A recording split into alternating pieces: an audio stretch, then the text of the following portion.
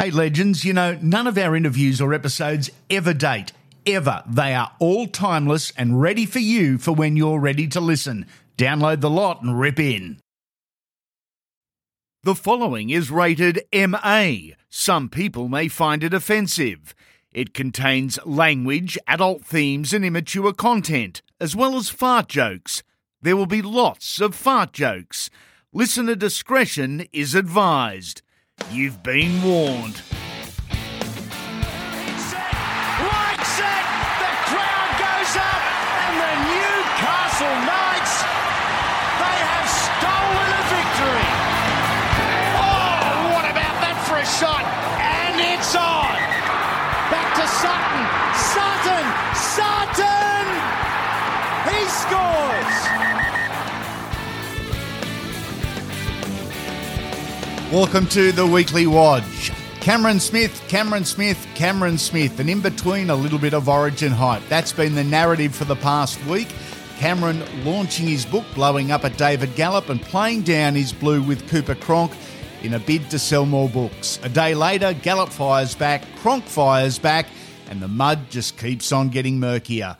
All of this while the NRL, who are anti-fight and anti-blokes being blokes, promote State of Origin on social media with a boxing main event style poster with Payne Haas on one side and Tino Fasua Malaawi on the other. What the fuck is going on there? Speaking of Cameron, he's the one the player market is waiting on. However it works out, there will be at least one Melbourne hooker looking for a new home next year. Has to be. Neither Brandon Smith or Harry Grant will be content to play second fiddle. While there's no announcement on his future yet, it's the right time to get the thoughts of a few about where he's at and what he means. We start with Melbourne coach Craig Bellamy. The main trait that separates Cameron Smith from everybody else, or most players, is I don't think he's had too many ups and downs in his career form-wise. Yep. He's been 19 years of playing at the highest level and highest level in our game, the NRL, but also his game just it doesn't go up and down at all. He's pretty level. And I think, obviously he's 37, so he's probably slowed down in a couple of areas physically, but he's probably made up for them with, his decision making or whatever. But like the one thing that I'd say about him, I can't ever remember, and it's never happened, obviously, but a guy that's been so consistently good for so long. That's what I'd say to that, yeah. What is it? Because as you said, he's not the greatest athlete that has ever come through the Melbourne Storm system. Is it his mind? Is it his vision? Is it football nous? Is it execution? Is there one intangible that separates him? I think he sees things pretty clearly very early. To make those right decisions, as I said, I think clearly has been the big thing, but I think he picks it up earlier than the normal guy would. I'm not quite sure how much quickly, but he seems to be able to pick things up, or pick out the situation more quickly than other guys. Here's former Maroon Jason Hetherington. Mate, Cameron Smith, as an old hooker, and I say that respectfully, Cameron Smith, what do you think? The king, is obviously, but what Smithy's done in the game, and huge. Andy, I've been fortunate. I retired. Had a couple of years sort of coaching local footy and under 18s. I respect the game. Doesn't matter what it is, I'll have a crack at it. But then get the opportunity with Mel to go into the Origin side for the last, through that very dominant period that Queensland had, and see Smithy as a young bloke go right through, be a part of that with John and, Greg, and then Lockie stepped out. But to see and be a part of what Cameron Smith can offer, and the brain and the way he thinks about the game, and it's pretty awesome, isn't it? Oh, he's incredible, mate. And because he's not built like you were, or Steve Walters was, or Greg Kineski. I mean, physically, it's not there for him. No, it's not. I do have a little story though that if you can remember, Matty Ballin got his one game due to Smithy's injury, which wasn't very common and still isn't. I had to do a bit of a fitness test for him prior to the game during the week, just in a back oval up the Sunshine Coast at Caloundra, at Coolum. On the quiet? Yeah, on the quiet. Just can you take him up the back with the medical staff and just a bit of knee on the knees, wrestle, I had a little bit of horsepower left in me. Yeah. When I did it. Yeah. And I'll tell you, he's strong.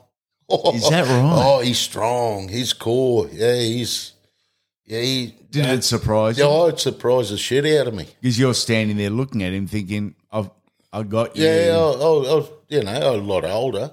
Yeah. Still got it. Still thinking that Still thinking I had a bit of horsepower left in me, but there was nothing under the bonnet. Is that right? No, he was very strong through the middle, through the core. Wow. He like an old wood chopper. He was extremely strong. Unassuming. Don't underestimate what you're looking at there. Ooh, he has got some horsepower. And former Queensland coach and incoming Broncos coach Kevin Walters. It was said by many that brother Steve was the finest hooker of the modern era. Now we're talking Cameron Smith. Why are we talking Cameron Smith? Oh, where do we start with Cameron Smith? I remember my first time I was in the Queensland team as the head coach, okay, and sitting down and talking with Cameron. He was the captain, obviously. We got a great relationship, and he was a great source of knowledge for me as the coach, and like a rock sort of on the field. And it was just it's a bit like when you're sitting down as a player and you're warming up and getting ready to run out for whatever team you're in, and looking around the dressing room and seeing a guy like Melbourne Inga or Alfie Langer in your side. You just know they just give you confidence and belief. And that was the case, with Cameron. I had worked with him previously at the Melbourne Storm as an assistant, and we had a great relationship, and then with Queensland as an assistant as well. But just, that week we bounced so many ideas off each other, and it was I just knew that my coaching career for Origin 1 was in great hands with the likes of Smith, Slater and Cronk, in the side. Want to know what's coming up on the podcast? Well, stalk us on social media. We're on Facebook, Instagram and Twitter at The Andy Raymond. Share the love and share the posts. Kevy Walters, the latest edition of our Legends series, released earlier in the week as episodes 51 and 52, a great insight into the man that really shows the depth of character he possesses and a cracking story about his early memories of football. We have to delve into you being sent off as a kid for crying. Oh yeah, well that was one of the. I'm a bit of a sook. I've been known as a bit of a crybaby, emotional person, all my life. So I'm pretty sure I was born crying. Most kids are, and I haven't sort of stopped since. There was a joke in the family house often that even when we sit around and play board games and Monopoly and all that, if I couldn't throw a six, I'd start crying. All this sort of stuff. But that particular, I think I'm not under 8s or under 9s, and I was crying on the field because we were losing, and the referee called Kerrod out, who was the captain at the time, and said, listen here, Kerrod, you've got to stop your brother from crying. He's annoying everyone. If he continues to cry again, we're going to have to send him off. So Kerrod came over to me and said, what's the referee going on about? He said, you're crying all the time. You've got to stop crying, otherwise he's going to send you off. So what did I do? I started crying. So he sent me off. I'm off with tears, and I thought, geez, unbelievable.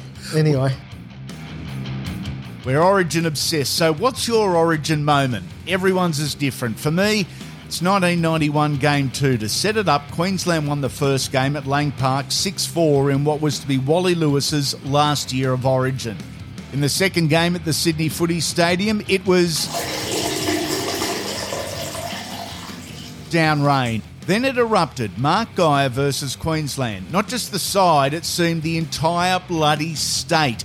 And that was the famous halftime square-off between MG and the King, with Cactus David Manson in the middle and Benny Elias encouraging. With 6 minutes remaining, Ricky Stewart threw that Ricky Stewart pass. Side note, best passer of a footy ever, R. Stewart. It was a cut-out ball to Mark Magore and the scores were locked. Then in the driving rain, Michael O'Connor from the wrong side wide for a right-foot kicker planted the conversion, the best clutch kick I can recall. New South Wales would win the game by 2, but Queensland would win the series 2-1 and send the King out a winner. Another great memory, a beauty, involves Big Gordy Tallis and his Maroon Rampage, one night in particular where he was possessed. Let's get the Raging Bulls' take on it. Gordy, the origin moment with Brett Hodgson. Have you ever actually apologised to Brett Hodgson for guaranteeing him a place on the highlights reel until the game ends? I bumped into him face to face when I retired. He might have been assistant coach at the Tigers. Yeah, I think the Tigers. And I was calling for Triple M. So I'm walking to the box. It was half time. I went to the toilet and we're walking back in, and I just shook his hand. And I was saying sorry because he's a better player. I think he won the Men of Steel in England. He should not be remembered for that moment. He was. If I'm his size, I don't have the career that he did. Are you remembered for that moment largely? Yeah, a lot of people do that, and the fights too, which is not cool. Like when you got kids now that are at that age, but it's all you. It's what made you. So I suppose between that, arguing with referees and fighting, I was quite happy to be the villain. Okay, league fans, a mole's lifespan is 6 years. That drops to just 4 years in the wild, yet our mole has been covering the great game of rugby league for 40 years and still at the top of his game. In all that time, we've seen some wonderful generations and genetically gifted families. Who have you got as your top 5 rugby league families, Mole? Andy, I'll start with the Walters boys simply because 3 of them all played for Australia. Steve, Kevin, Kerrod. They all won premierships, be it at the Broncos or the Raiders. And they were probably 3 of the most dominant players of the 1990s and 2000s. And, the twins, Kevin and Kerrod, were both superb utility men, hookers. Steve, probably as tough a hooker as they come. So they're my number 1. Some wonderful father-sons, isn't there, over the years? I mean, the Rogers, the Rickardsons, the Morris, the Sattlers, the list is endless. Yeah, and you've just touched on my number 2, the Morris family. Steve Slippery Morris was, a fantastic winger for the Dragons for a lot of years, also played at the Roosters. He was only a little bloke and very quick. His 2 boys, Brett and Josh, are a head taller than him. Yep. Probably a touch slower, but geez, they're very fast. And the amount of tries the 2 of them have scored, they're both well over 100. So you put the tries the 3 Morrises have scored together, and I think they'd be hard to beat. My next one is the Mullins boys. Bill Mullins was one of my childhood heroes. He was the first Rooster to score 100 tries, and he's only been followed by a couple of others. There haven't been many. His brother Russell was a handy winger at West. They had a third brother who played a bit of first grade at West, who I can't remember. And, of course, then Bill's son Brett was an absolute freak at the Raiders, also won a comp at the Roosters. The Mortimers, I mean, how good were they for the Bulldogs? Chris, Steve, Peter, and I guess Glenn also played a bit of first grade. But, they were superb in that 1980 Bulldogs team. That were one of the most entertaining teams of the 80s. And I'll give an honourable mention to the Hopperwadis, Big John and his 3 boys. And oddly enough, all 3 boys played first grade in about round 15 are all lost, which is a rare occurrence. But 5th, I've got to put the Trebojevic brothers. We've got Jake and Tom, who are absolute champions at Manly. and they got 2 more coming who they say are just as good. So they probably round off my top 5. I love the top 5. Tone, where can we find you on social media? Yeah, mate, you can get me on Twitter's my big strength, and at 9_Moley, and you can find my stories on the Wide World of Sports website run by Channel 9. This is the Weekly Wodge on Andy Raymond Unfiltered, and it's feature interview time.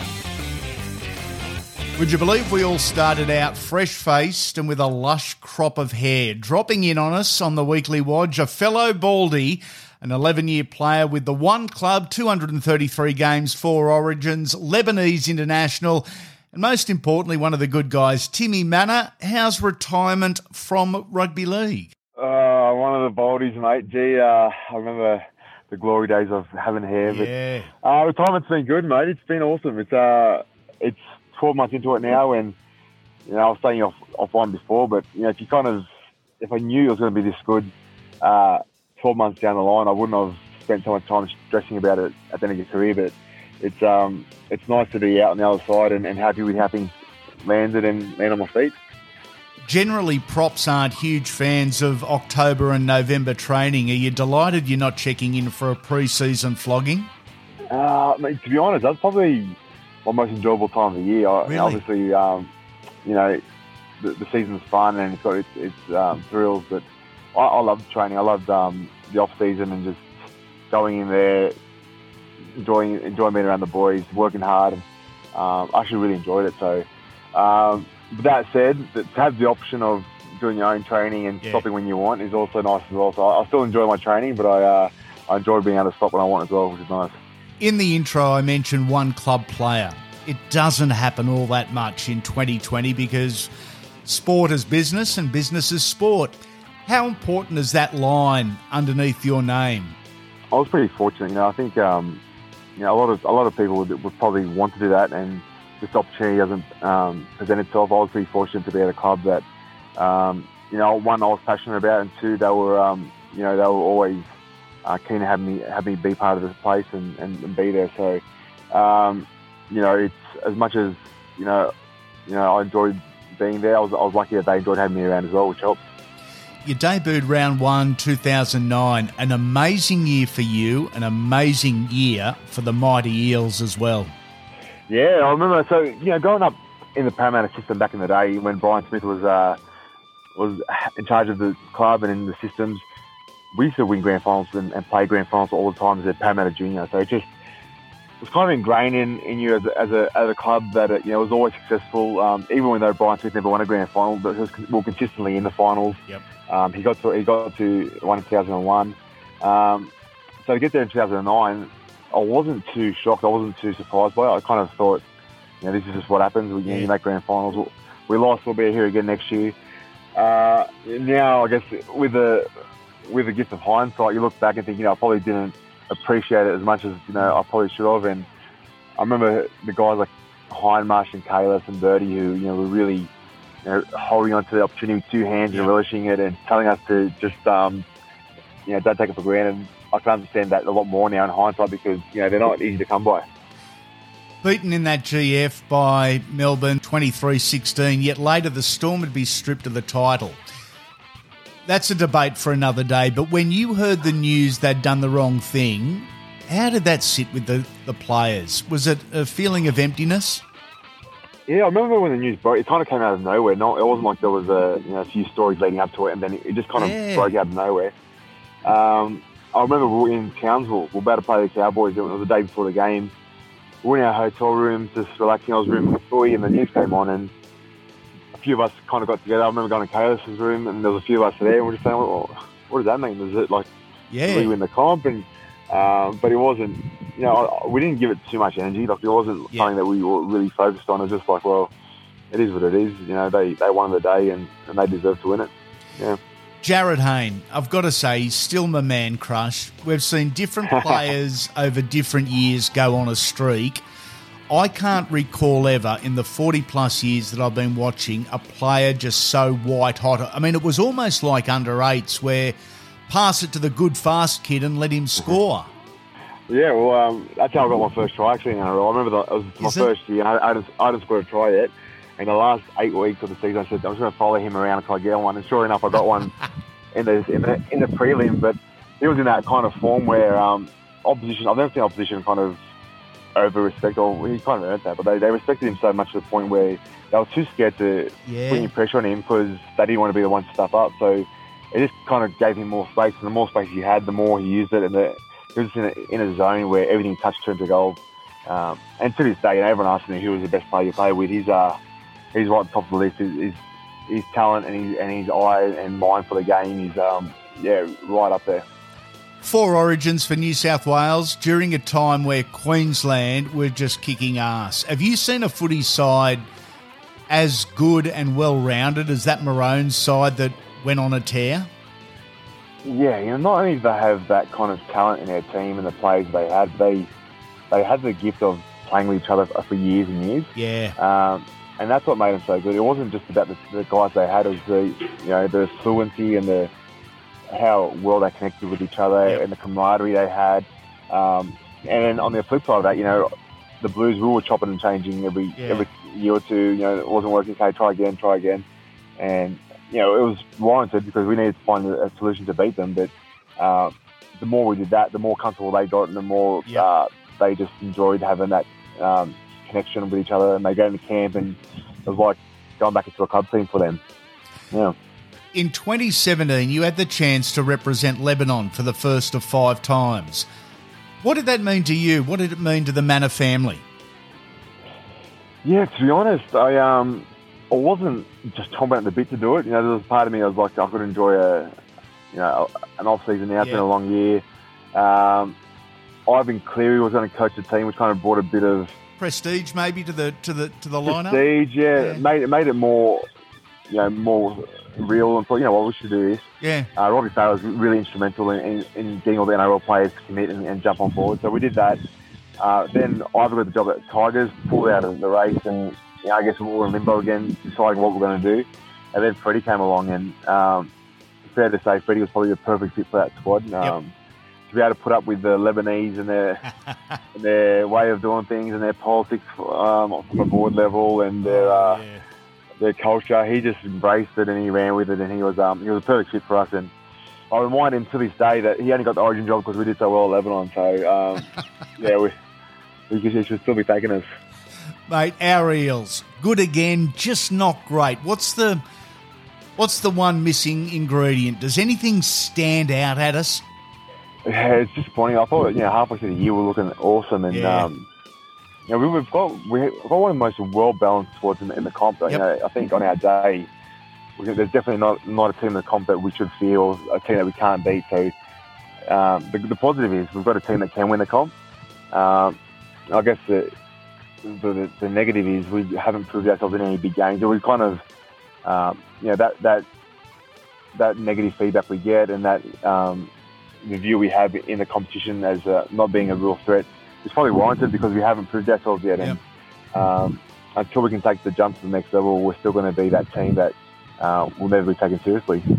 Looking at those controlling positions, I guess the spine of the side, the 1, 6, 7, 9, Dylan and Reed are babies. Do we expect too much at a young age from kids in this game? Oh, you look at the Panthers halves. They're the first ones I think of, and you look at the age of that team, and while it's nice to look at youth and say that that's the reason. At the end of the day, there are youthful players still doing a good job at other clubs. Right. I thought both of them were great for us. I thought, especially Dylan, he's a really cool customer, and he's someone that I thought when he was out this year, we really missed him, and we really noticed his absence. And Reed's obviously someone that is going to have a huge future, and he shows what he can be, what he's capable of doing. So they're both great for our club. They're both going to have huge futures in the game, and I think we just got to be patient and just help them develop. The best thing about those two boys too is what they add off the field. I feel like you look at the good teams like Melbourne and Roosters and teams that are consistently successful. They've got a culture where players have a really good reputation off the field as well. And those two guys are really, they do a lot of work with charity, and they do a lot of work for others, and they got a great demeanour about them. So I think they're really two good guys that are going to be leaders of the club moving forward as well. We'll catch up over Christmas for a feed and tell a few stories. We'll get the microphones out as well for a Legends Series interview. You've got such a great and positive story to tell, and we just don't have the minutes in this format, and you fit that Legends tag perfectly. Catch you soon, Timmy. Cheers, Andy. Thanks, mate. If you're enjoying Andy Raymond Unfiltered, we'd love for you to go to Apple, Spotify or wherever you're listening and subscribe to the podcast and give us a 5-star rating and review. And if being polite doesn't work, maybe bribery will. One lucky reviewer wins an Unfiltered Truckers hat every week. And this week our hat winner for the best review is DB210983. Get in touch, Big Nuts, and the hat is yours. Thanks for the review. It's that simple, guys. Leave a review and a 5-star rating and you can win. Not sure why the ratings and reviews matter on Apple Podcasts, but they do. They help us on the charts and search engines as we continue to try and spread the word about Andy Raymond Unfiltered. We've got almost 50 interviews already scheduled for the next month. Different names, different stories, different superstars, different opinions and different sports. If you'd like to hear from someone in particular, get in touch. The website is andyraymondunfiltered.com.au. To finish, Velociraptor, Good Housekeeping and John Stamos. If you answered yes to any of the above, I think we just became best friends. It's back to the real world we go, legends. Have an enormous week and don't forget to back Pikey in the last.